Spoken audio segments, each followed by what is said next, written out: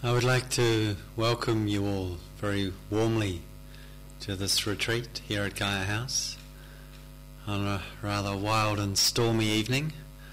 I'm glad you've all arrived and hopefully safely. My name is Yanai and I'm very happy to be here to spend this weekend retreat with you, and very happy that you've made it here too. There's 2 or 3 who are still, we understand, en route, and will hopefully turn up not too late this evening. But just for now, I'd like to take some time to talk about the retreat that we'll be engaging in, and what it means, what it could mean to be on retreat, and what we'll be exploring in terms of meditative practice and process. Just before I begin or go further with that, just want to check that you can hear me all right at the back. Is it coming through pretty clear? Also, to let you know, a bit more volume, 1 or 2 would like. Let's just try a little bit more. How's that? Is that better? There's also a few spaces up the front, and you're very welcome and possibly even encouraged to come forward, as sometimes sort of looking way down the back, I'm not quite sure if I can see everybody, and some spaces up here. If at the end of this session you'd like to move forward, you're or even at this point in the session, you're very welcome to move forward. And it's sometimes when I get the feeling that sort of people are sort of hanging out down the back in case they want to slip out the door, and well, that might be understandable on occasion. It's not necessarily encouraged, and so anyway, I'll speak more to that. But so that's. And if any of you, as I said, wish to move, there are still spaces for later. But for now, we are here at Gaia House and for this retreat this weekend entitled The Path of Peace and Happiness. And I think it's a topic or a theme that is probably of interest to most of us, to understand, to know what it is to find peace, to find happiness in this world, is a topic of interest that has been explored by people such as ourselves throughout the ages and in all parts of the globe. There's I think a natural and quite understandable urge within us as human beings to look more deeply into our life and to understand perhaps more clearly what is really true and what is really beneficial, what serves the process and the experience of being alive, which at times can be rather challenging and at times rather confusing, and at times, of course, also delightful and enjoyable. But it's probably the case that we also come to acknowledge after a few decades, or maybe it takes quite a few decades, start to see that maybe life has a greater potential to it than we have already realized or discovered. Not to say that we necessarily think there's a problem with it the way it is, but sometimes there can be a sense of there's something possible, maybe more than what I've so far explored. And that sense of interest in happiness and peace and discovering what is possible for a human being, this I think is quite natural and really wholesome and wonderful, in fact, delightful that we have this in us, because also we can at times be quite reactive and confused, and the amount of conflict and the amount of fear and the amount of pain and suffering in the world, if one just looks at a newspaper, or probably for all of us if we look at our own lives, we see that this experience of difficulty, of challenge, is part of what we encounter. And the question arises, well, how do I engage with that? What makes sense here? And so really what we'll be doing over these days, and some of you know all too well, having been here many times before, and for many of you also, this is the first time you're coming here, and perhaps the first time you're doing anything remotely like this. So wonderful for those of you who are coming back. I'm very happy to see you back, and likewise, those of you here the first time, an extra warm welcome, because it can be sometimes a little daunting to walk into this big old grey building, and it's sort of like, it's not quite a thunderstorm, but pouring rain, and sort of, you just imagine the building silhouetted in the moonlight, and a long drive up the country road, and you come in, and what am I going to discover here? They said we're not going to be talking to each other. What's that going to be like? It might be a bit sort of weird. And there may be elements about what it's like here for you, at least initially, that feel a little strange. And that's okay, that's totally normal. What I would like to say, and I'll speak more about the particulars of all this, is that what we're doing and will be doing here together is something really very normal and actually remarkably sane, I would suggest. And from my own personal perspective, what we sometimes find ourselves doing out in the world is not necessarily always that. Not to say that it's always bad or wrong, but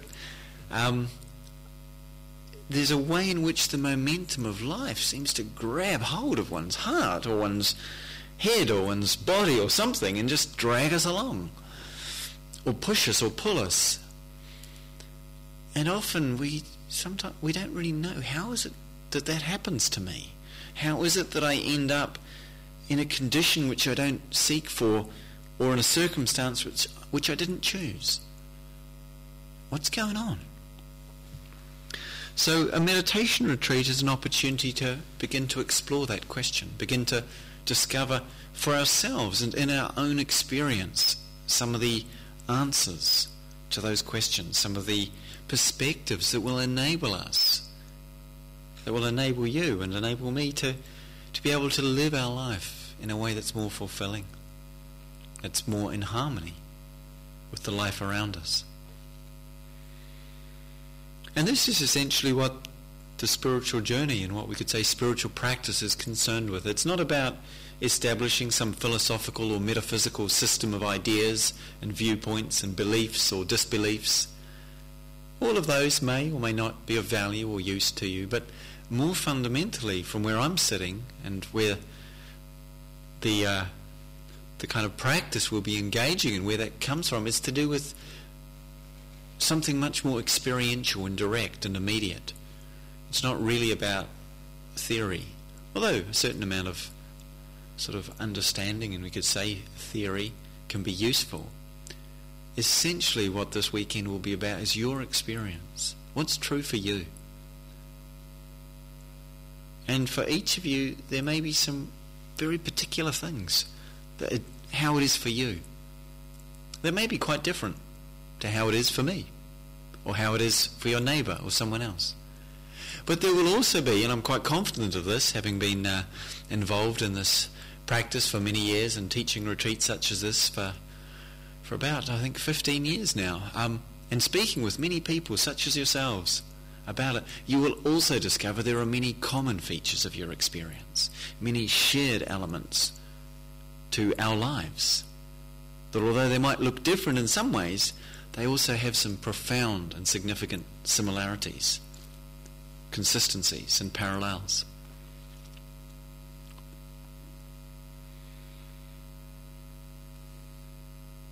And a lot of the significance of those parallels, similarities, there's many significance, in fact, or significances. But one key one is that it's not necessarily because of who we are or how we are that we have certain experiences. It's something to do with the way life is, the way human beings are. It's something more universal. And understood that way can be addressed, I think, often more usefully, more skillfully.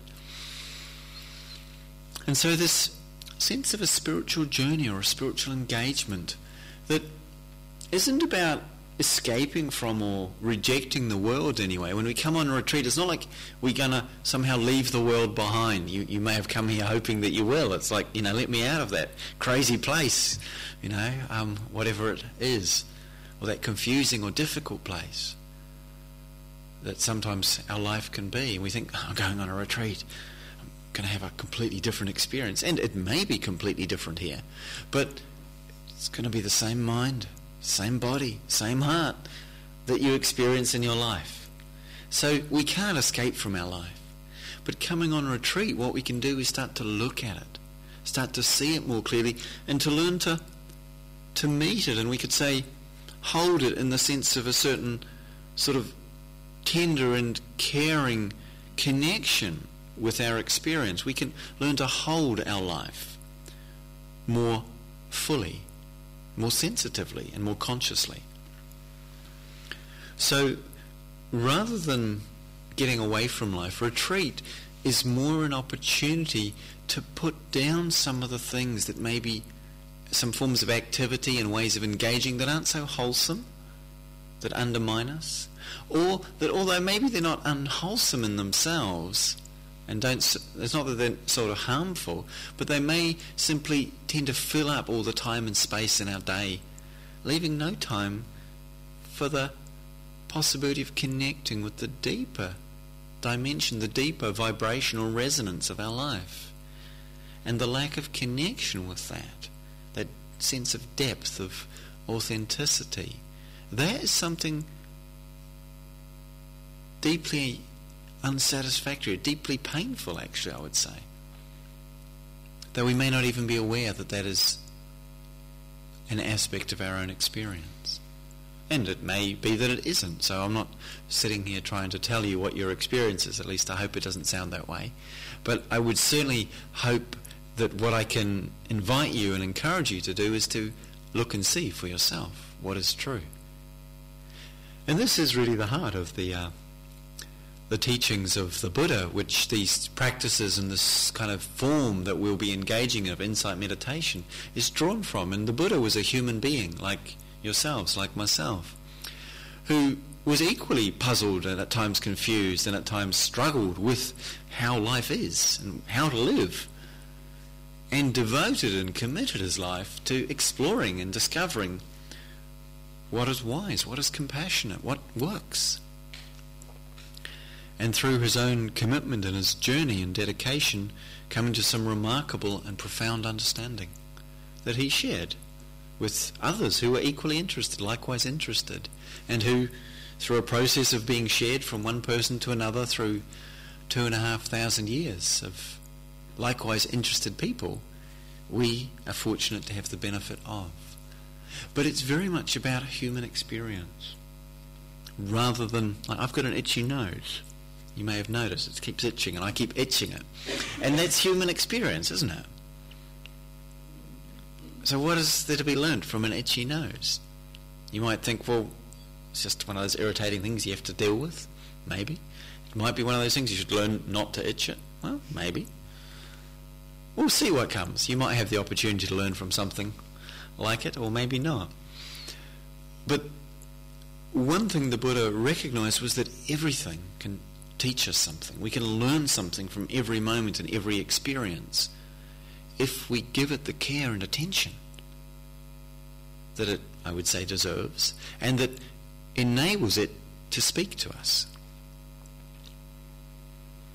So in order to do that, we need to create a certain environment. The sense of being on retreat is partially created through the environment you come into, and there's the grounds and the buildings here at Gaia House where retreats have been held now for about 12 years, 11 and a half years, and we, having moved here in 1996 from the smaller retreat house we had in Denbury, about a mile and a half across the fields, about that away, and so there's this place that's become established as a sanctuary for meditative practice, for spiritual exploration.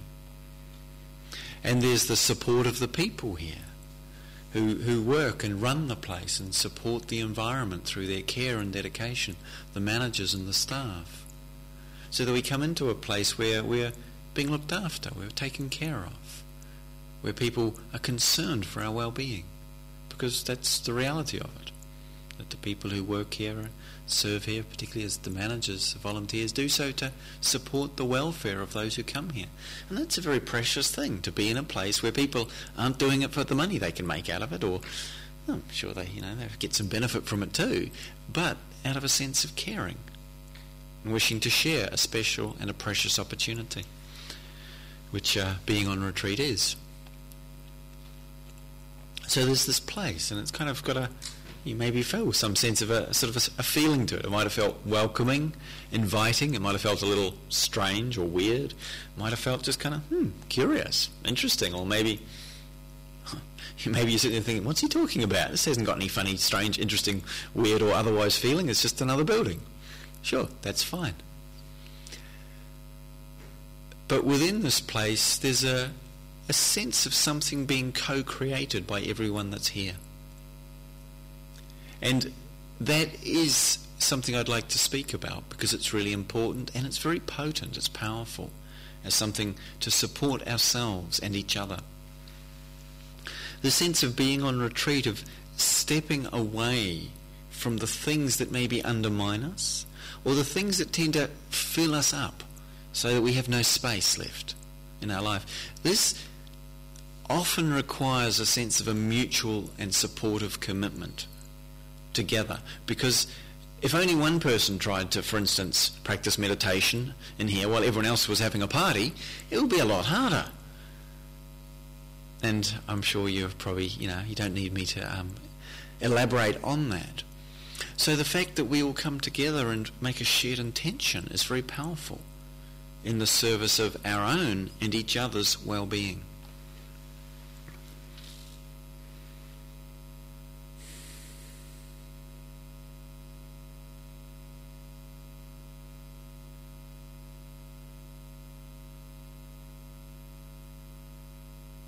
Do you notice what it's like when the words stop for a moment? Kind of sort of tripping off my tongue, it seems, and then just one stops and listens. And we notice the absence of sound, or the relative absence of sound. Something quite potent in that. And this is one of the ways in which we create a particularly supportive environment here at Gaia House for meditative practice, to practice in silence.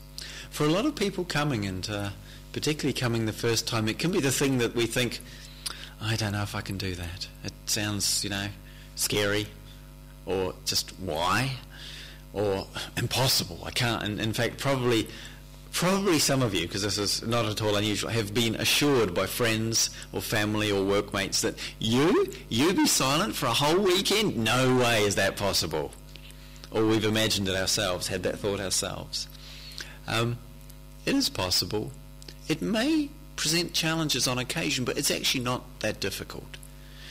And what I would suggest you do with this intention for being in silence, to be very clear, this isn't somehow about rejecting or pushing away human contact or connection, or pretending that there's nobody else here and I'm going to ignore the fact that there's 55 other people in a relatively small space.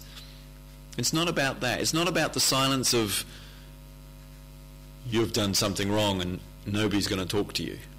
You've been bad as a child and you're sent up to your room without supper. That kind of silence. It's not the kind of silence of I don't like you, I'm angry with you, and I'm not talking to you. It's not that kind of silence either. We might have experienced that one as well.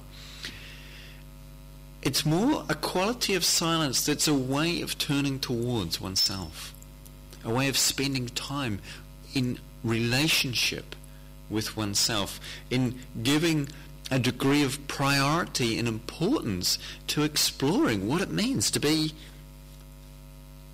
this thing that I call me. This heart, mind, body, life thing that's going on and has been ever since I can remember, but hasn't necessarily kind of had the light of my interest and attention turned towards it as fully as is possible.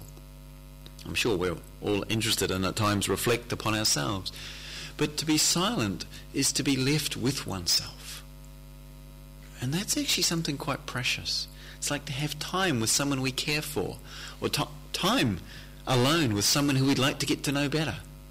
It's all very possible to imagine other ways. We could ask some other people about someone, or we could read a book about them, we could watch them from a distance if we want to get to know someone. But the best way is spend some time with them. So if you want to get to know what goes on in here, that's what silence is about. And also it's about not using the world of words and language as a way of keeping distant from our experience. We often conceptualize everything. filter everything through our intellects. Some of you might be wondering, what does that mean?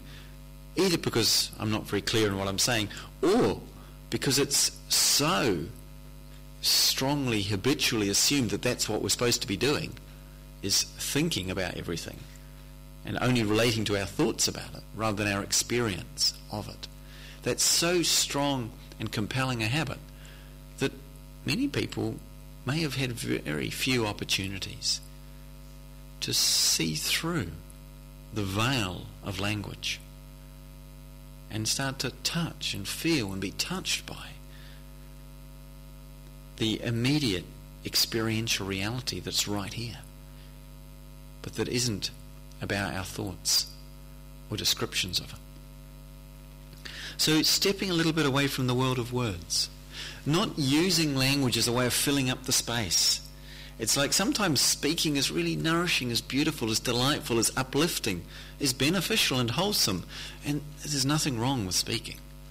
But also we can probably acknowledge, and I certainly do it, that sometimes we do it to kind of fill up those awkward silences, or because we haven't got anything better to do, or because I somehow think I'm supposed to, or because we're busy trying to project a sense of me that somebody else is going to like, or be friendly to, or appreciate. And we're a little bit afraid that if I don't do it very well, if I don't say anything, or if I say something stupid or foolish, then everyone's going to not like me or reject me or something like that. So it can be quite fraught, actually, that whole world of words. It's got something attractive, but also something a bit complicated and even awkward in it. So for the duration of the retreat, putting that down, just to see what you learn or discover through it. There'll be plenty of time to pick it up at the end. There will, of course, be some opportunity for speaking with myself in the retreat time, and there'll be plenty of opportunity for listening to myself, because silence doesn't mean there'll be no sound. Obviously, in order to give some instruction and teaching, I'll need to speak, and there'll be plenty of other noises or sounds as well.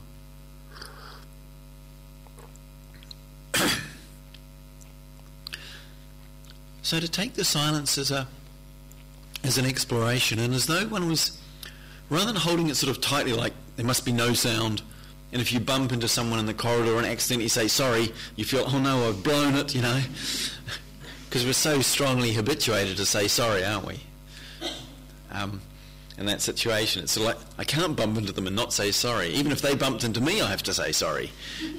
You know, it feels like. If that happens, sure, that's fine. But to have the really clear intention to not engage with each other in that way, just to leave it unspoken. If there's anyone you're concerned about, let myself know, or one of the managers. Don't try and help them out, unless obviously someone's having someone's just fallen over and broken their leg. You don't have to sort of inquire with sign language as to whether they need assistance. It's, there are some situations where obviously do what needs to be done. But for the most part, as human beings, we can coexist without needing to speak that much. But because I'm really aware of how we take that as a sort of a kind of almost an isolating thing, I'd invite you don't have to do this, but if you're at all curious, to just look around for a moment and notice a few of the other folk who are here. I get to look at all of you, but you maybe don't see, like, who are these? It could be me you're looking at, that's fine. You're welcome to smile if you feel so moved. You don't have to. But basically my experience is that it's mostly kind and relatively gentle folk who come on retreats. They're probably no one sort of, if you want to sort of cause mischief or havoc, there's probably other more entertaining places you could do it on a weekend. And the fact that you've all chosen to come here for this, it's really a statement of something quite beautiful and wonderful.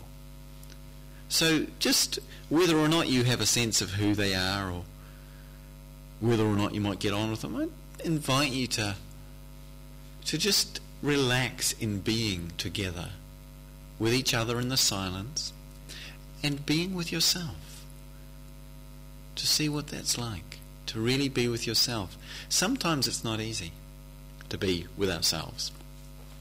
In fact, some of the busyness and the ongoing rush of life can be because it's kind of difficult to stop and really experience just what it's like to be me or you.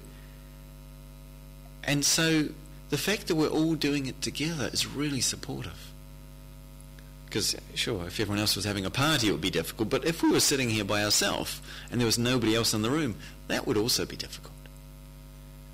And so there's this way in which we find a quality of solitude and yet at the same time solidarity through being in silence. And that's what it's about. So, particularly if you've come here with friends or with partners, family members, at the end of this talk, if you have to say a final goodbye, if you haven't already, for the weekend, make your goodbyes. That's all right. You'll notice them and see their slippers moving around. But give them the gift of being on their own, leaving them on their own, and give yourself the gift also. And likewise, if it's someone you just met over dinner who you'd like to get to know better, Sunday's a long way away and also not so far away.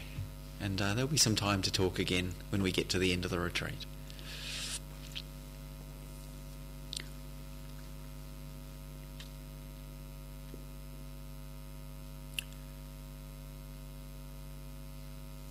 We'd also like to invite you to keep your time here as simple as possible. The way in which the tendency of the human mind works for most is towards filling up the spaces with useful things. There can be so many useful, entertaining, stimulating, original, exciting activities, thoughts, places, confectionery items, whatever it might be.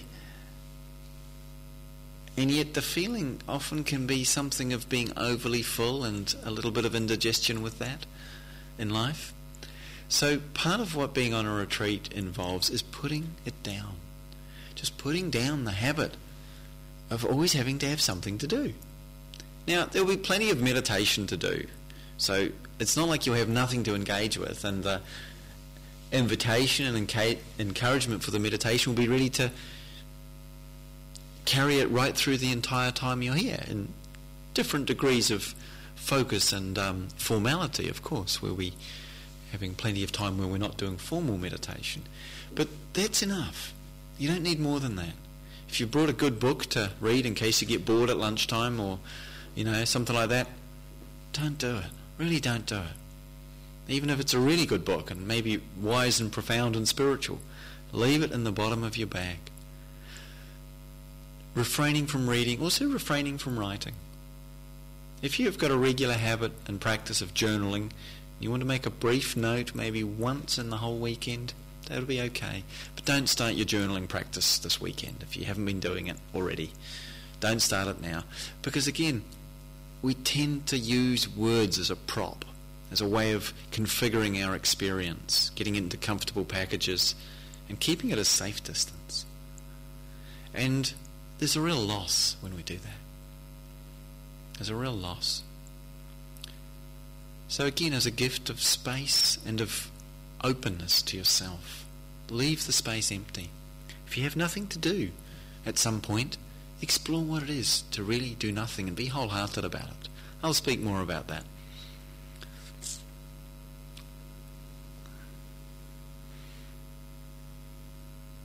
But likewise also if you've come with any projects, I don't mean knitting projects, knitting projects, yes, leave them in your bag as well. But if you've come here with the idea, I've got to work something out, there's some part of me I've got to fix, I'm going to do it this weekend, well, that might be what turns up for you to work with or to attend to, but it might not be. And so my real encouragement is don't come here with an agenda of something you're going to do to yourself, or even for yourself or with yourself. Let your life set the agenda, because it's doing it anyway. And it just allows you to be in harmony with that if you're not coming with your own. And again, the gift of space. Just leave the space open, see what comes into it, and meet that. It's a kind of a simple and yet radical revisioning of how a life might be lived. And we'll certainly have further opportunity to be exploring what that's like. And the ways in which it's challenging to do that. But also the ways in which it's enriching to do that. So keeping it simple and having a shared sense of caring for our own well-being and for the welfare of each other. At Gaia House we follow the tradition and the teachings of the Buddha of resting the intention to engage in spiritual practice on an intention to refrain from causing harm. We all, and I don't mean to be telling you what your experience is, but again, I'm confident in this, we all desire or wish to be free from harm. No one likes being hurt by others. No one likes to suffer. And so there's something really powerful when we say, okay, so far as I can, well, of course we're not perfect, but so far as I can, I don't want to cause harm or suffering to others. Because I know that I don't like it being caused to me. So if I can refrain from doing it to others, there's a certain safety that starts to create for ourselves and each other. And the shared undertaking of the what we call the 5 precepts. Now, the managers usually mention the 5 precepts in the managers' talk. Was that the case? They were listed? Yeah, so you're familiar with what they are.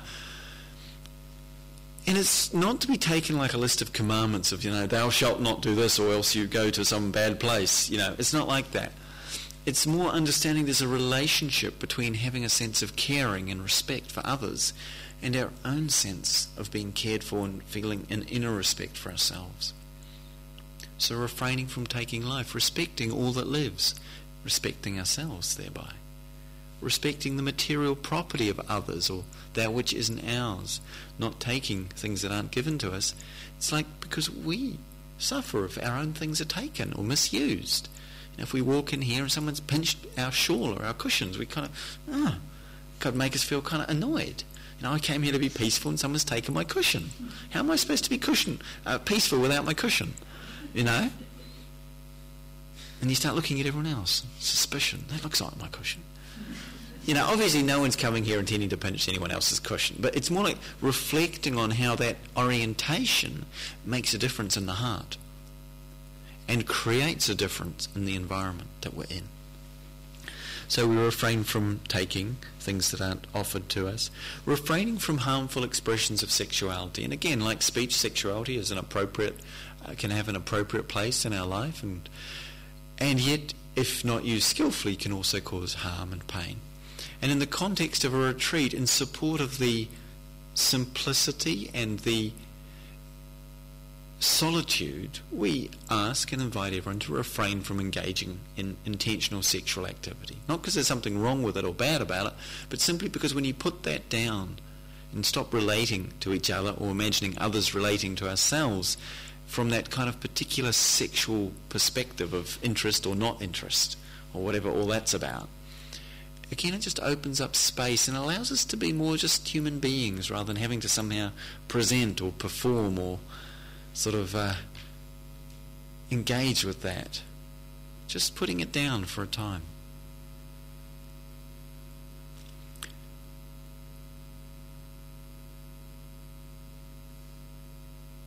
Refraining from harmful expressions of speech also in the context of the retreat means refraining from or supporting and maintaining the silence and seeing if the words that you use, whether they're in some situation where you maybe need to speak to the managers or if in some dialogue with myself, to see how much we speak what is really true and how much what we think in our minds, which is a form of speech, it's like a verbal activity in the mind, how much of what we speak in our minds, our thinking process, how much of it's actually useful and how much of it is really true and how much of it is just old stories spinning around that aren't really serving anything, aren't really necessarily telling or revealing a lot of value. So refraining from that, as sort of using speech skillfully in the context of this retreat is to support the silence in that way. And also refraining from the use of drugs, alcohol and intoxicants. And for some, this may again seem very straightforward and obvious, and for others it may be quite a challenge. And that's fine. For some people it requires a certain inner commitment to say, no, for this period of time I will not make use of those particular things that at other times in my life I do. And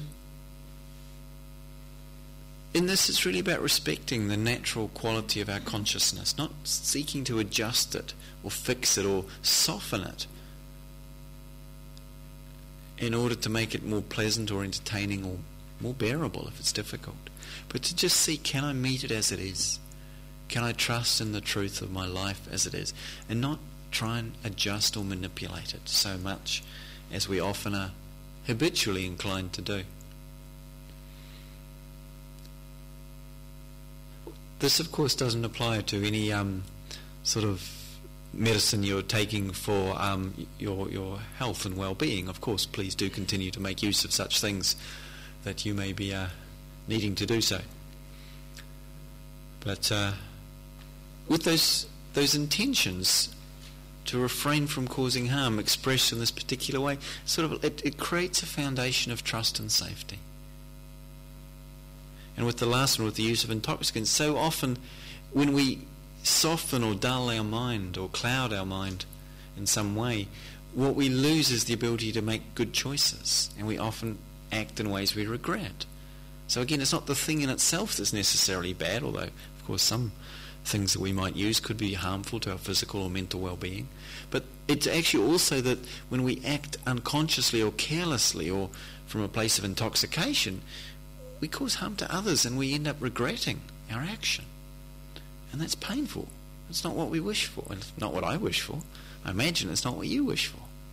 So we put that down.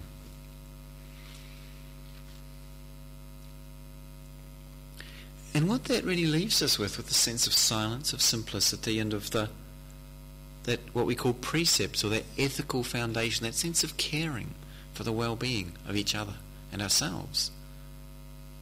What that creates is an environment that's safe and that's open, and that allows ourselves to begin to also open, to be vulnerable, to begin to explore our interior landscapes, which at times may be unfamiliar, may be challenging.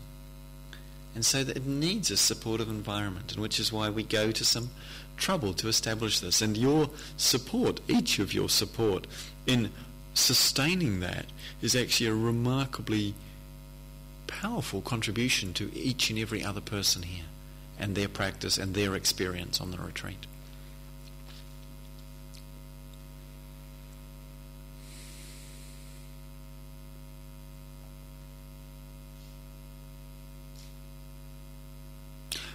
One of the themes that the Buddha would often comment on is that, really nobody else can do this for you.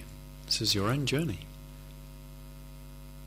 And he, as the Buddha, and likewise other teachers, cannot sort of solve it for somebody else. But, although nobody can do it for us, we do not have to do it by ourselves. And the support of each other is actually what makes it possible.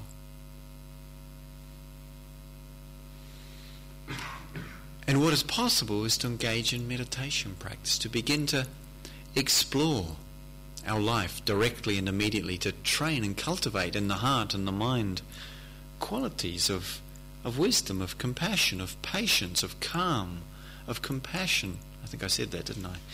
Kindness, curiosity, perseverance, courage. Many different things we can learn to support and develop within us that are already there but not necessarily mature or accessible to us.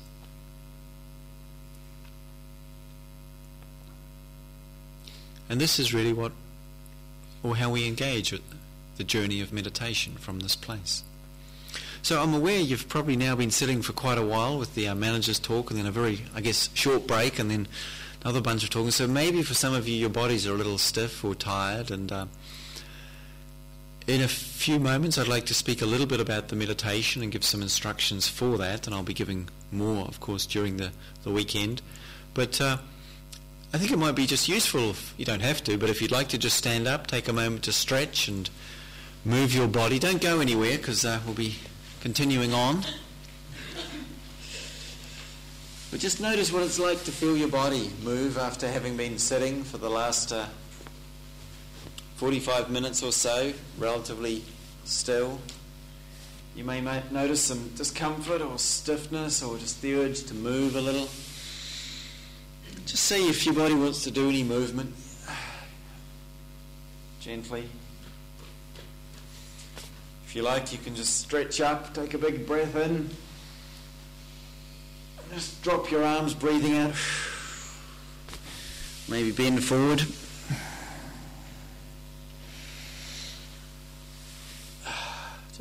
Just whatever you might like to do.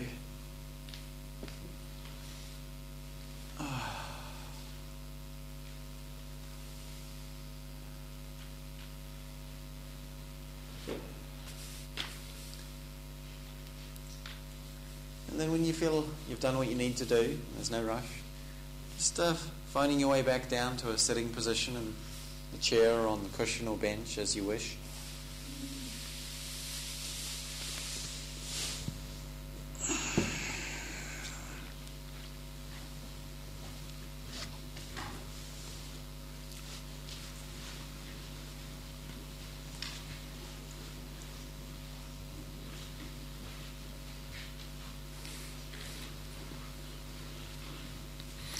And just to know, with regard to the sitting equipment we have, there are plenty more cushions and there are also more chairs. So if anyone who feels at some point they would like to try to sit in a chair as opposed to on the floor, you're very welcome. And if we need more chairs, we'll bring them in.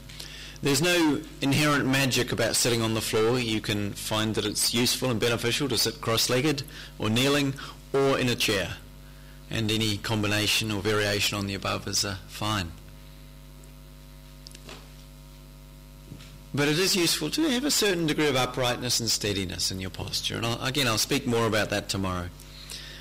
But for now, in terms of meditation, and before coming to the instruction, just the initial orientation towards meditation is towards connecting with a sense of where you are and what you are experiencing right now. That's the basic orientation. Noticing how we can spend most of our life thinking about somewhere else or something else or someone else or becoming different or other or better than who we are or what we are. So much time we think about something other than what actually is right now. And we can live our life in that place of somewhere else. And the journey of meditation, in essence, is to learn what it means to live in the immediacy and the truth of our life as it is right here, right now, and as it unfolds from this place.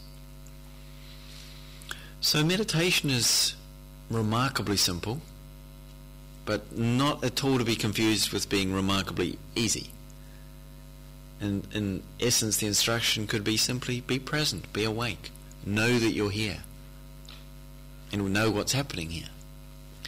But in order to be able to do that, for most of us, we need a little training and quite a lot of practice. Because the compulsion to start to think about our experience, and through association to start to think about past experiences, and then through projection to start to think about future experiences, is quite overwhelming some of the time, perhaps much of the time. And so it takes some patience and some dedication to begin to reorient. And what it also takes is some real care, some real sense of caring for your life, to be interested in it, to be willing to look deeply at it.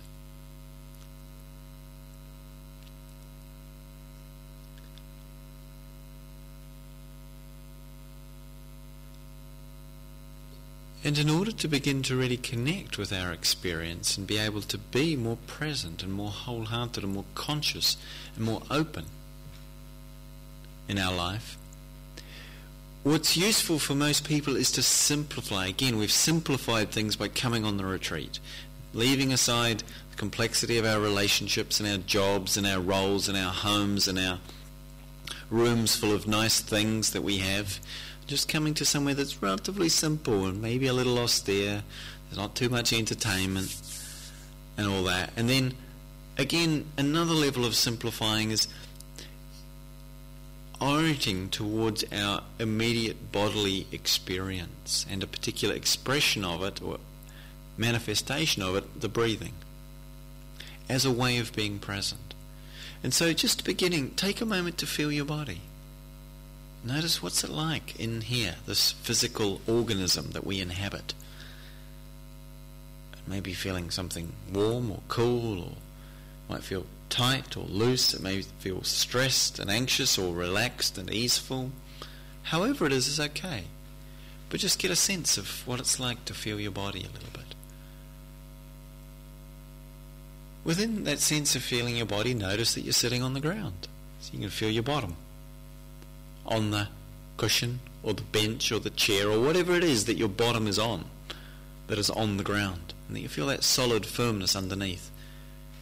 Useful to remember that, because there's something there you can rest on. And again, maybe we'll come back to that one, but there's something there you can rest on. So let yourself rest on the ground, on the earth right now. And then just let your posture be upright. So you're not slumping forward, but nor trying to overextend and be rigid and sort of like some kind of sort of military posture. It's more just a relaxed uprightness that frees up the sense of space in the torso. And then feeling within that relaxed and yet upright posture, feeling the breath, the experience of breathing in and out. What's that like for you right now? Can you feel it? It's not an idea or an image, but what does it actually feel like? If you can't sense anything in your body as the feeling of either the breath moving through the throat or the chest expanding or the belly rising and falling or the skin shifting in contact with the clothes as your body changes shape with the breathing, if you don't notice any of that, you can just bring your hand to rest on either your belly or the sort of lower mid-chest, and it will probably give you a bit more of a sense of the experience. And you can do that for a little while. If you find it useful, just use your open palm, just place it gently, maybe abdomen or lower chest, just on the sort of area of the sternum. If you do that, what you'll probably notice is you can feel quite clearly when you're breathing in and when you're breathing out. And if you find that useful, you can use that until you start to make a more clear contact with the interior experience. Not that that has to happen quickly, but just to see what supports you. And then in being with that experience of breathing, just allow your attention to stay with, to follow, and to begin to attune to that experience. Using it as an anchor and a focus, as a gathering point for your attention that's right here in the present moment, that's right now, and only right here and right now, so that when you come into contact with it, you can begin to release the pull of the past and the pull of the future, and begin to experience something simple, ordinary, everyday, the breath, but something that's right here, right now. And as you do that, you'll of course notice other things calling your attention, the sound of the wind, maybe other sensations in your body or thoughts or feelings. Sure, notice them if they arise, but just bring your attention back to the breath. If you become lost in thinking about something, notice that you've done so, and then, not judging that, but just come back to the breath. Breath is always there to come back to. And so we'll just take 5 or 6 minutes now and sit quietly together, practicing in this way. Simply being mindful of the experience of breathing in and breathing out. Directly experiencing the sensations, vibrations, the ripples of experience that reveal that breath is taking place in your body.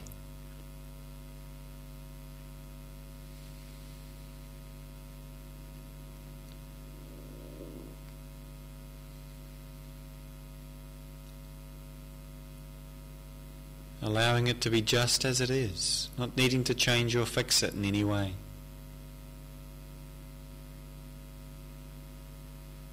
And coming back again and again to this place, this experience. Simply breathing in, simply breathing out, consciously, with awareness.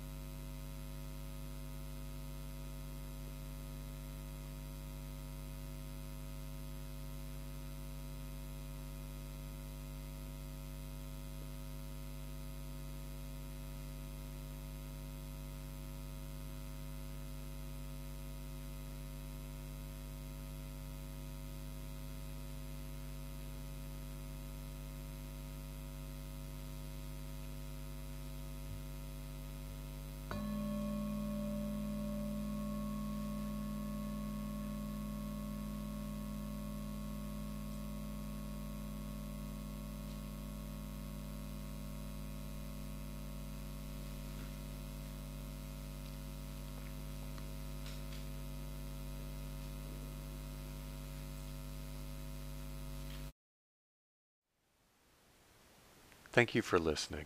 To learn how you can support the teachers and Dharma Seed, please visit dharmaseed.org/donate.